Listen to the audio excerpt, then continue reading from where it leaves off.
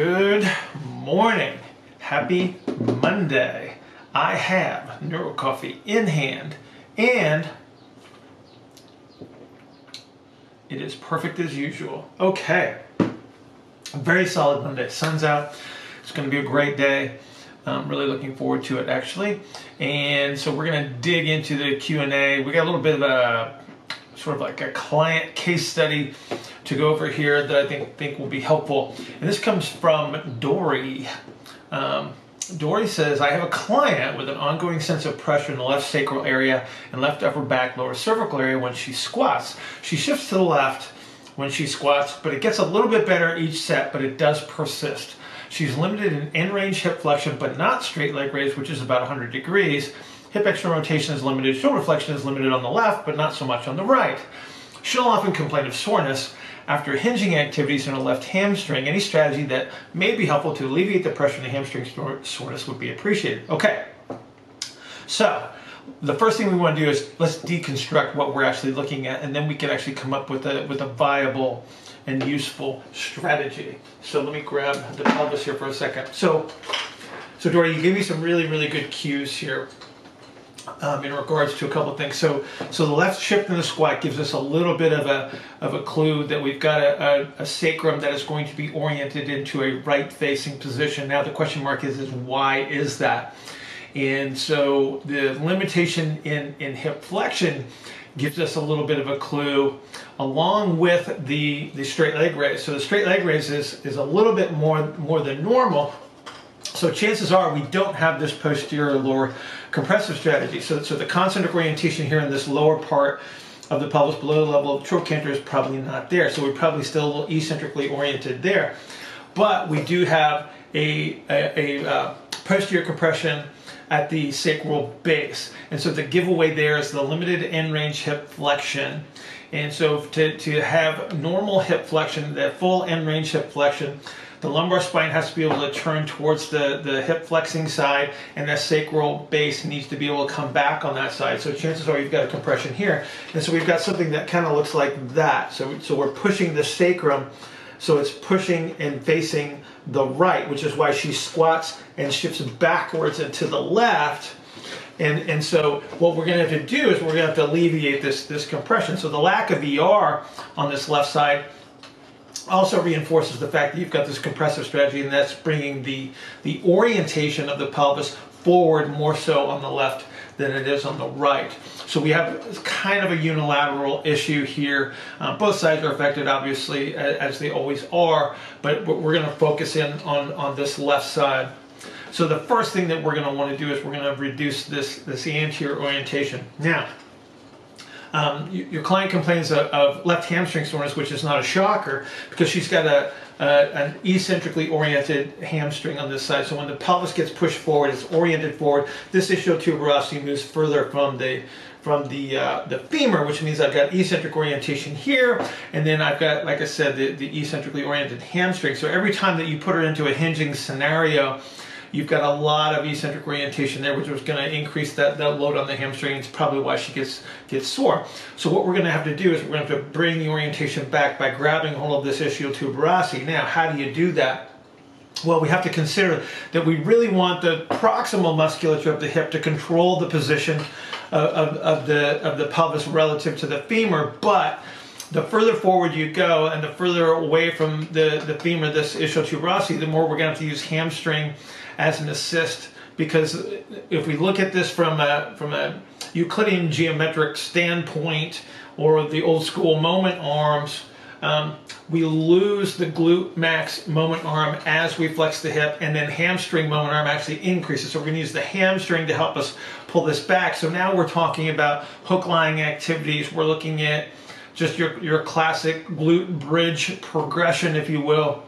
A couple things that you may want to consider under these circumstances is that if you do find that as she performs her glute bridge, her knees separate, we want to put something between her knees, like a yoga block or a ball or a cat or something like that, that we can keep the knees together so we don't move into this externally rotated position, because what we're trying to do is we're trying to recapture this hip extension. And as closer we get to hip extension, that's more of our hip IR moment, and so we don't want the knees to be separating under those circumstances.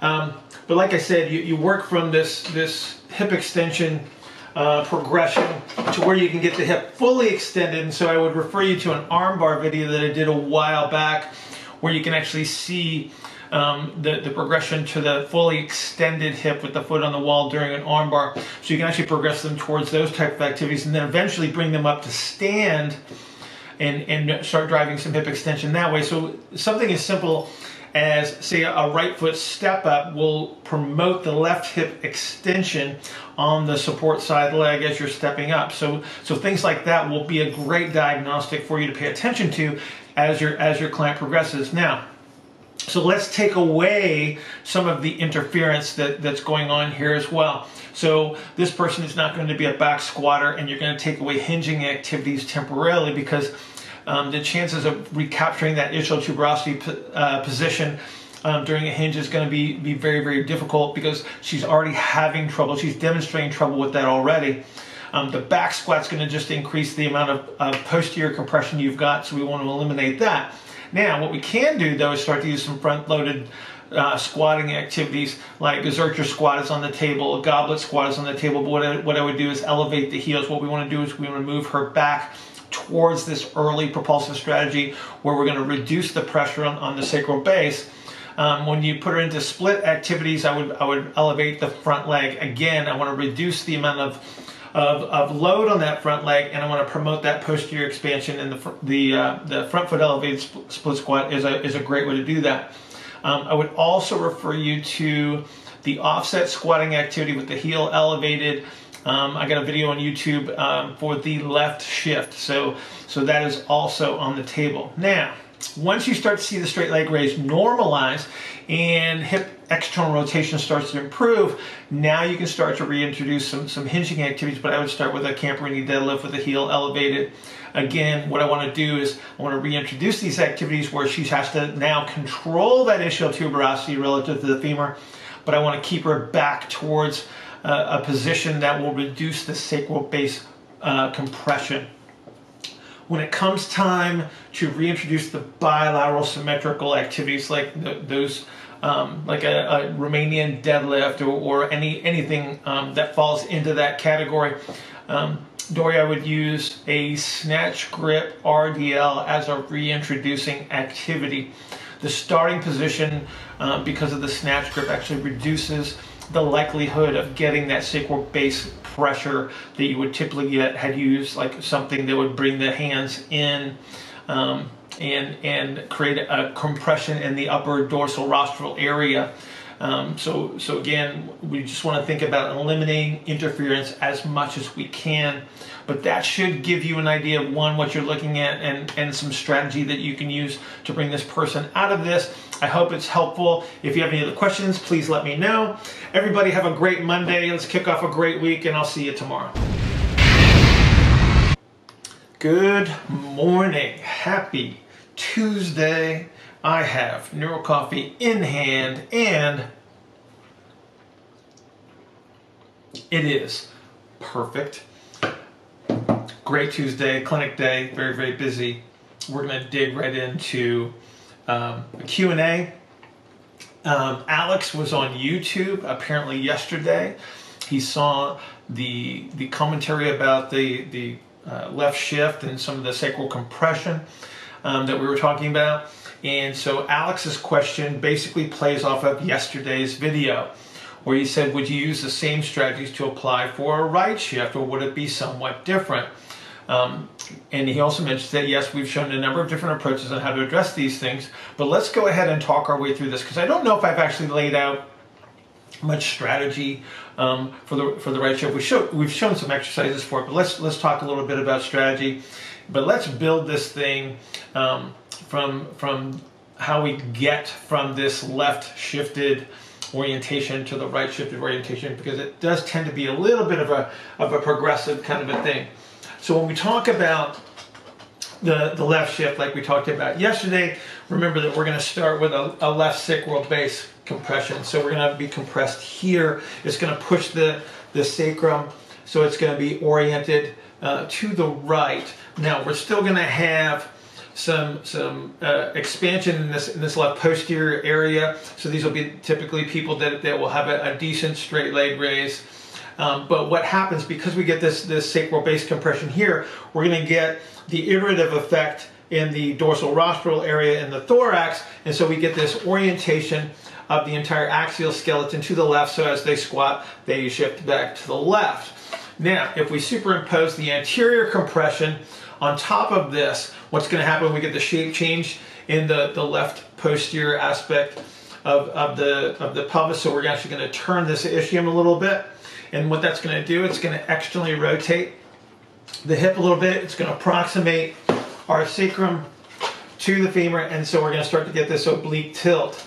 We get the same iterative effect in the posterior lower rib cage, which is going to push forward, and so now we've got a pelvis that's tilted on a right oblique axis.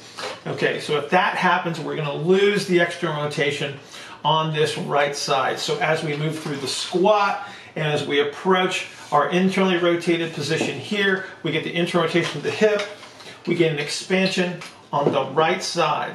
So we're going to get this expansion between the sacrum and the ischium here. We're going to follow that expansion. So now we've got a squat with a right shift.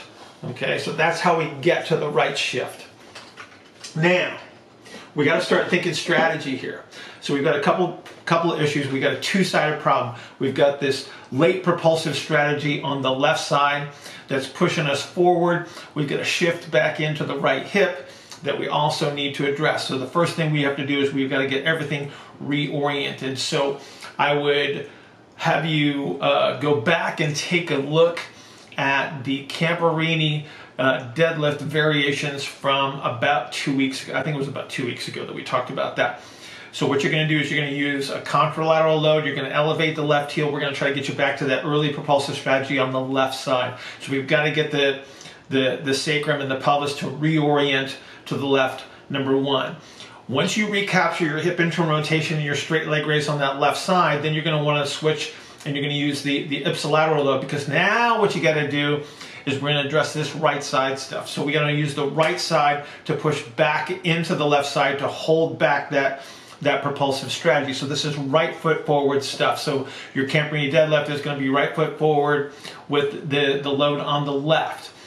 We can move into some split stance variations at this point as well. Again, right foot forward. So if we wanted to use, say, a split squat with an ipsilateral load, so when I say ipsilateral, it'll be a right hand load with the right foot forward. So this is somebody that is working their way out of a cut, if you will. So by loading on the right side, we're going to emphasize the right hip external rotation to push us back into the left, maintain that left internal rotation, and delay that left propulsive strategy.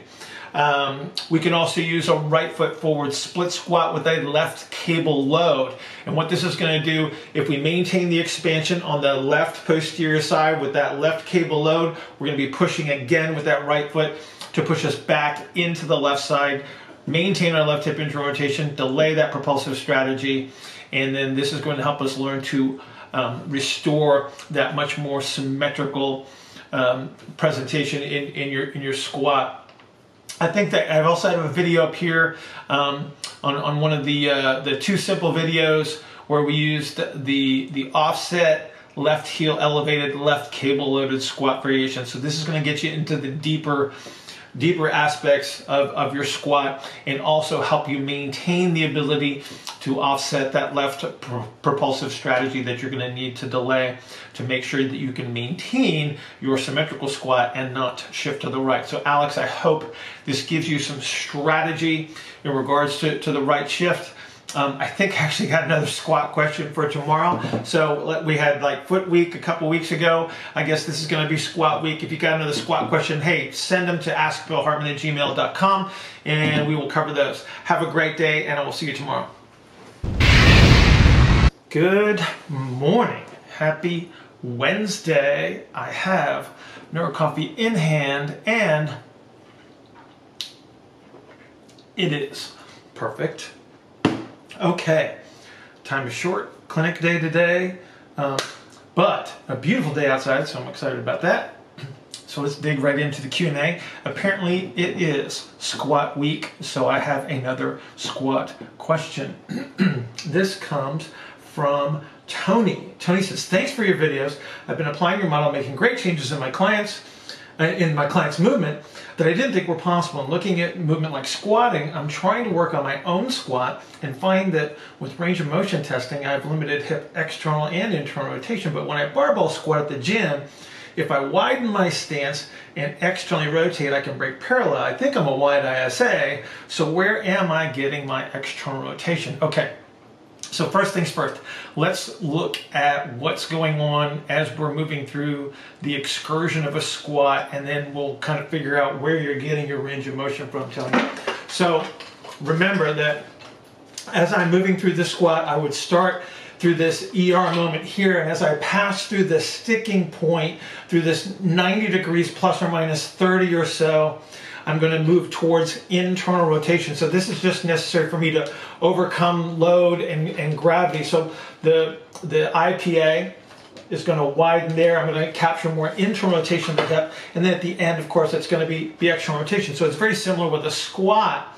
Now, since you mentioned barbell squatting, I'm assuming you're going to squat under load, which means that you're probably going to be reducing some of the relative motion in the pelvis, and based on your measures, I'm guessing you're using a compressive strategy in the pelvis as well. So you've got an anterior compression, which is stealing some IR. You've got posterior compression, which is going to anteriorly orient you, so you're going to lose some ER there. So you've got a lot of compressive strategy in your pelvis.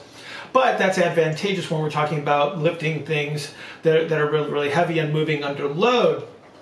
Now, if you're missing ER and IR, and as you move through this sticking point, you're going to have to find some IR somewhere to break parallel. And so under those circumstances, what you can do is actually, if you deviate your knee laterally, so a lot of people are going to say, well, you're externally rotating the hip. Through this excursion you are, but as you move through the squat, and I'm going to try to show this on the camera here.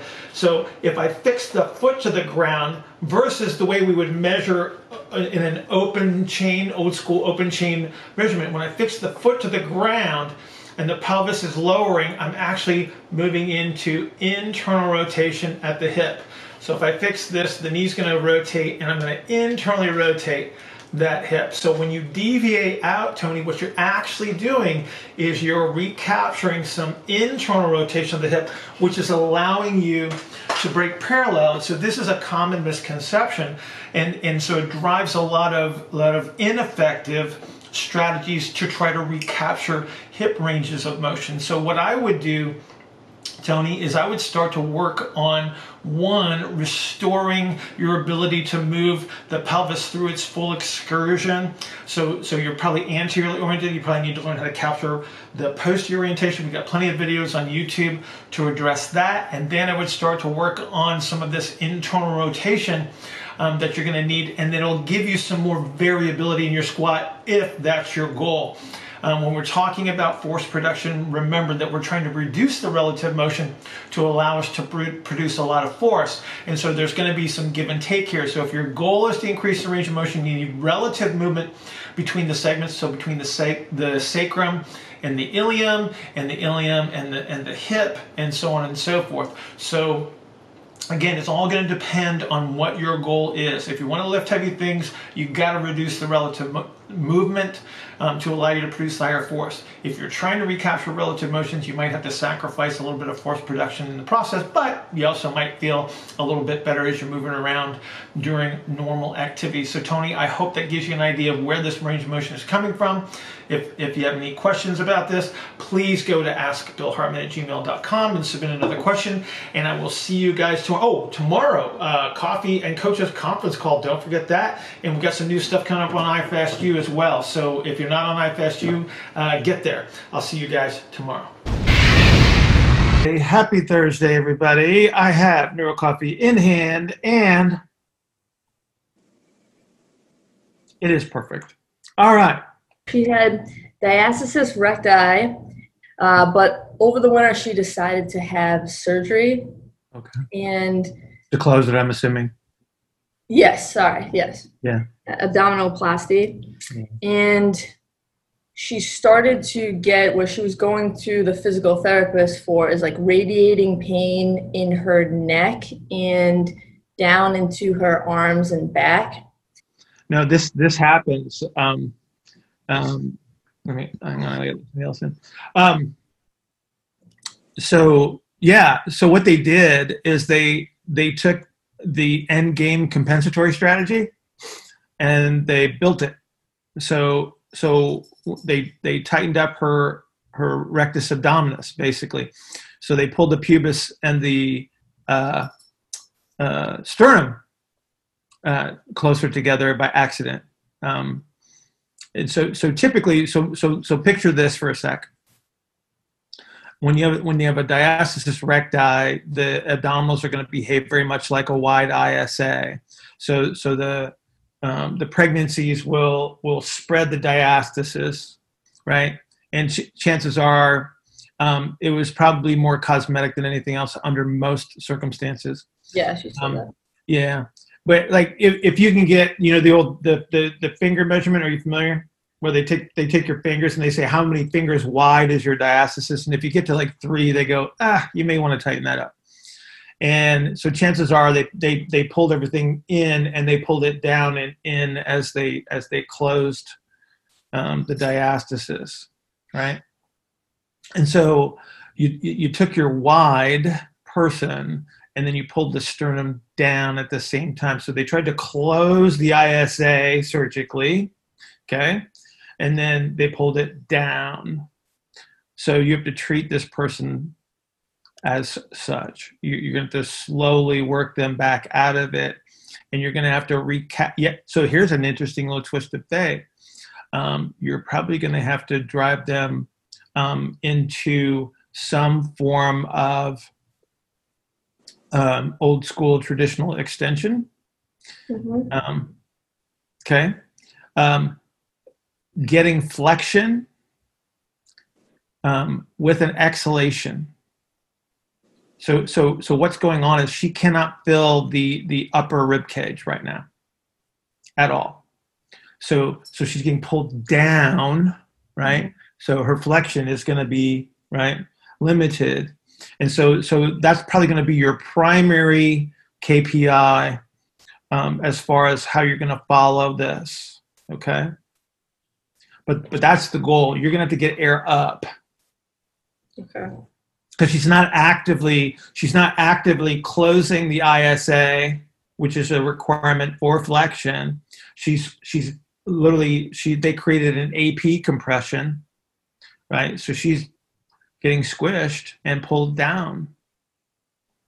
She'll have some form of inversion in her program. Eventually, you're going to want to get her to hang, maybe one arm at a time or something like that, to try to create the expansion upward. But again, monitoring her ability to close the ISA.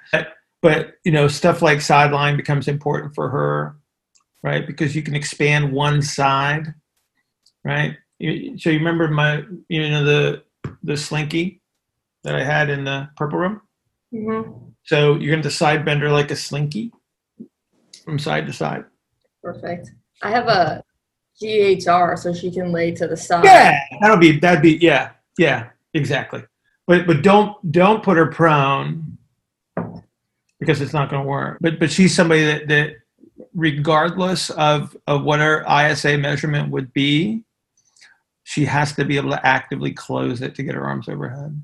Yeah. What are probably some good activities? Like an upward dog? Or was it? Is anybody a yoga person on here? Like it's like a sunrise asana or something where they're looking up. Okay, but so the cool thing here is that your arm position puts you in an ER inhaled position, and but you're also actively closing the ISA. And like I said, it's a little counterintuitive, and it's not about being extreme. It's literally just getting air up into the thorax while you're closing the ISA. So again, that's why you start there, because she probably doesn't have shoulder flexion, and then you start to work upward. Bill, when you said that you wouldn't put this person in prone, are we talking like all prone positions, like quadruped and prone on elbows? And okay. And Yeah. is that because she's gonna crunch down? She's gonna tend to crunch down too much. Yeah, she's going to try to bend more than expand. So, and again, this is a really common issue with putting people into quadruped anyway.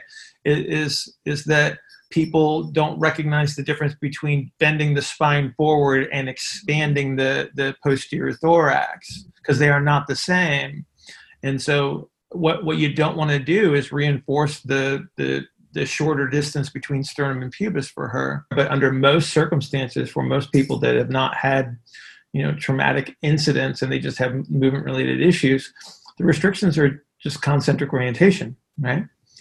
And so what the table tests represent are the areas that would be most compressed. And so when I have a limitation on the table, I have a compressive strategy that's typically limiting that. And then you have to understand where that compressive strategy is. But if you know where that compressive strategy is, and you know what movement would then be limited because of that, now you can go right into the gym. So you don't have to lay people on the table. You just have to understand how these things work, right? You just have to understand the relationships. And then you go into the gym and you go, oh, you can't do that? So when I ask you to take this kettlebell and press it overhead, you have to go into a side bend to get your hand into the upright position. It's like, oh, okay, so you can't reach overhead. So chances are I have a compressive strategy that's limiting that movement. Where's the compressive strategy going to be? And I say, it's going to be in X spot. And then I go into the gym and I say, well, what activity can I do that doesn't compress that? Right? That's the strategy. That's literally what we do. And so then the exercise or the movement becomes the assessment, right? And the comparator. We just have to get really good at understanding the relationships in regards to the shape change that produces movement. But that's make it sound super easy, but it's not. Hey, so. But it could be. It's simple. It's not easy. Simple. It's simple. It's not easy. There's the rule is very, very simple, right? The rule is you can only move. You only have two strategies for movement. That's it. There's only two, right? I can make something bigger, or I can make something smaller, and based on that shape change, I produce a shape that moves me through space. That's it. Okay. All you got to do is recognize then, if that is the case. If I smush one area, how does it affect my ability to do everything else? Good morning. Happy Friday. I have NeuroCoffee in hand, and it is perfect. So obviously we're in the purple room today. I needed the help from Alfred here. We're going to talk about what it takes to acquire the rack position in the front squat. I got a question from Derek, who's having some trouble. He's not sure what strategies to use to help him improve his front rack for the front squat. So we're going to talk about how we get there, what it's actually going to take, what some of the limitations are, and then some demonstrations of some activities that are going to help you improve your capability to achieve the rack position in the front squat. One of the things that we have to appreciate about getting into this front rack position for a front squat is that we have to move the shoulder through an excursion of range of motion to even acquire this position. So if you recall, this lower part of traditional shoulder flexion is actually an external rotation bias, and then we have to bias ourselves towards internal rotation. So if I have a limitation in either position, I'm going to have a limitation on my ability to acquire my front rack position in the front squat or a power clean. If I have a posterior lower compression on the backside of this rib cage, it's going to limit my ability to acquire my external rotation bias as I start to elevate my arm. What it's going to do, it's going to move me towards an internal rotation bias too soon, because the scapula is going to start to move. It's going to start to compress against the backside of the rib cage, and then by the time I try to get into my internal rotation bias, I've already exhausted all my internal rotation. So now it's almost impossible for me to comfortably acquire the rack position in the front squat. If I do have posterior expansion and I can get through this external rotation bias without difficulty, but I don't have an up pump handle capability or an expansion in the anterior upper rib cage, I'll never have enough internal rotation in the shoulder to acquire the rack position in the front squat comfortably. So those folks that think that external rotation is the limitation in holding the front rack position are only partially correct, because it's the early limitation of external rotation that is a limiting factor. But it could be an internal rotation problem or an external rotation problem that ultimately limits my ability to acquire and utilize the front rack position comfortably. If you lack the up pump handle in the front, meaning you don't have enough internal rotation, what you're going to probably see is you're going to start to see the elbow deviate laterally. And so this is somewhat trying to reacquire some external rotation so you have more internal rotation available to you to actually acquire and utilize the rack position. So the inability to keep the upper back expanded not only restricts my ability to hold my position, but it's also going to make it very difficult to increase the load on my front squat. So now when we think about activities that we want to utilize to reinforce our ability to expand in the appropriate areas to acquire the rack position, we want to think about, okay, what expands the posterior lower? What can give me the up pump handle, and what can give me that yielding strategy in the upper back? So there's a lot of activities that actually reinforce all of these aspects of this expansion all at the same time. So this is where bear crawls really come into play. Because of the orientation of the body, I'm going to emphasize that lower posterior expansion of the rib cage. I'll immediately get the yielding strategy in the upper back, and because of the shoulder girdle position as I'm going through the propulsive phase of quadruped, I'm also going to create the up pump handle position. Plate squats are a great way to reinforce this early propulsive strategy that we're going to utilize in the front squat as well. The heel's elevated position puts the ankle in the early propulsive phase. It's going to create a posterior expansion in the pelvis as well as that posterior expansion in the upper back. If we need to do something that's a little bit more rehab-ish, or we're having trouble acquiring the position to begin with, we want to do something that's a little bit simpler. So we're going to start in maybe a child's pose, which is actually the bottom position of the front squat. We'll move into an inverted position, which is going to invert our airflow and allow us to increase our ability to expand through the upper thorax. We're going to bring that pump handle up and expand the posterior upper back. To challenge us a little bit more, then we're going to bring you back to upright, and we're going to do something like a backward sled drag, which is also going to place the foot in an early propulsive strategy and teach us to expand the upper back against some resistance. So there's a lot of activities that we can utilize rather than trying to rely on some ineffective form of stretching, which might give you some sort of temporary impact in your ability to acquire the rack position. But ultimately, you have to reteach yourself to expand in the appropriate areas, to move the shoulder through its full excursion to get to the rack position. Now, worst case scenarios, we still have to train. So what are you going to be your substitutions? So right away, we elevate the heels, we get posterior expansion, so maybe that's going to be sufficient for you to acquire a better rack position and a more effective front squat. If you can't acquire the position for the shoulder, a really common substitution is to take some lifting straps, wrap them around the bar, and that's going to allow you to at least get the shoulder into a position where we can actually support the bar across the shoulders. But keep in mind, I still need to get that anterior posterior expansion in the thorax, so I have a place to rest that weight. So the expansion of the thorax provides us the shelf that we're going to ultimately use to hold the rack position. Derek, hopefully that gives you some strategies and some ideas that you can utilize to improve your own front squat. If you have any questions, send them to askbillhartman@gmail.com. I will see you guys next week.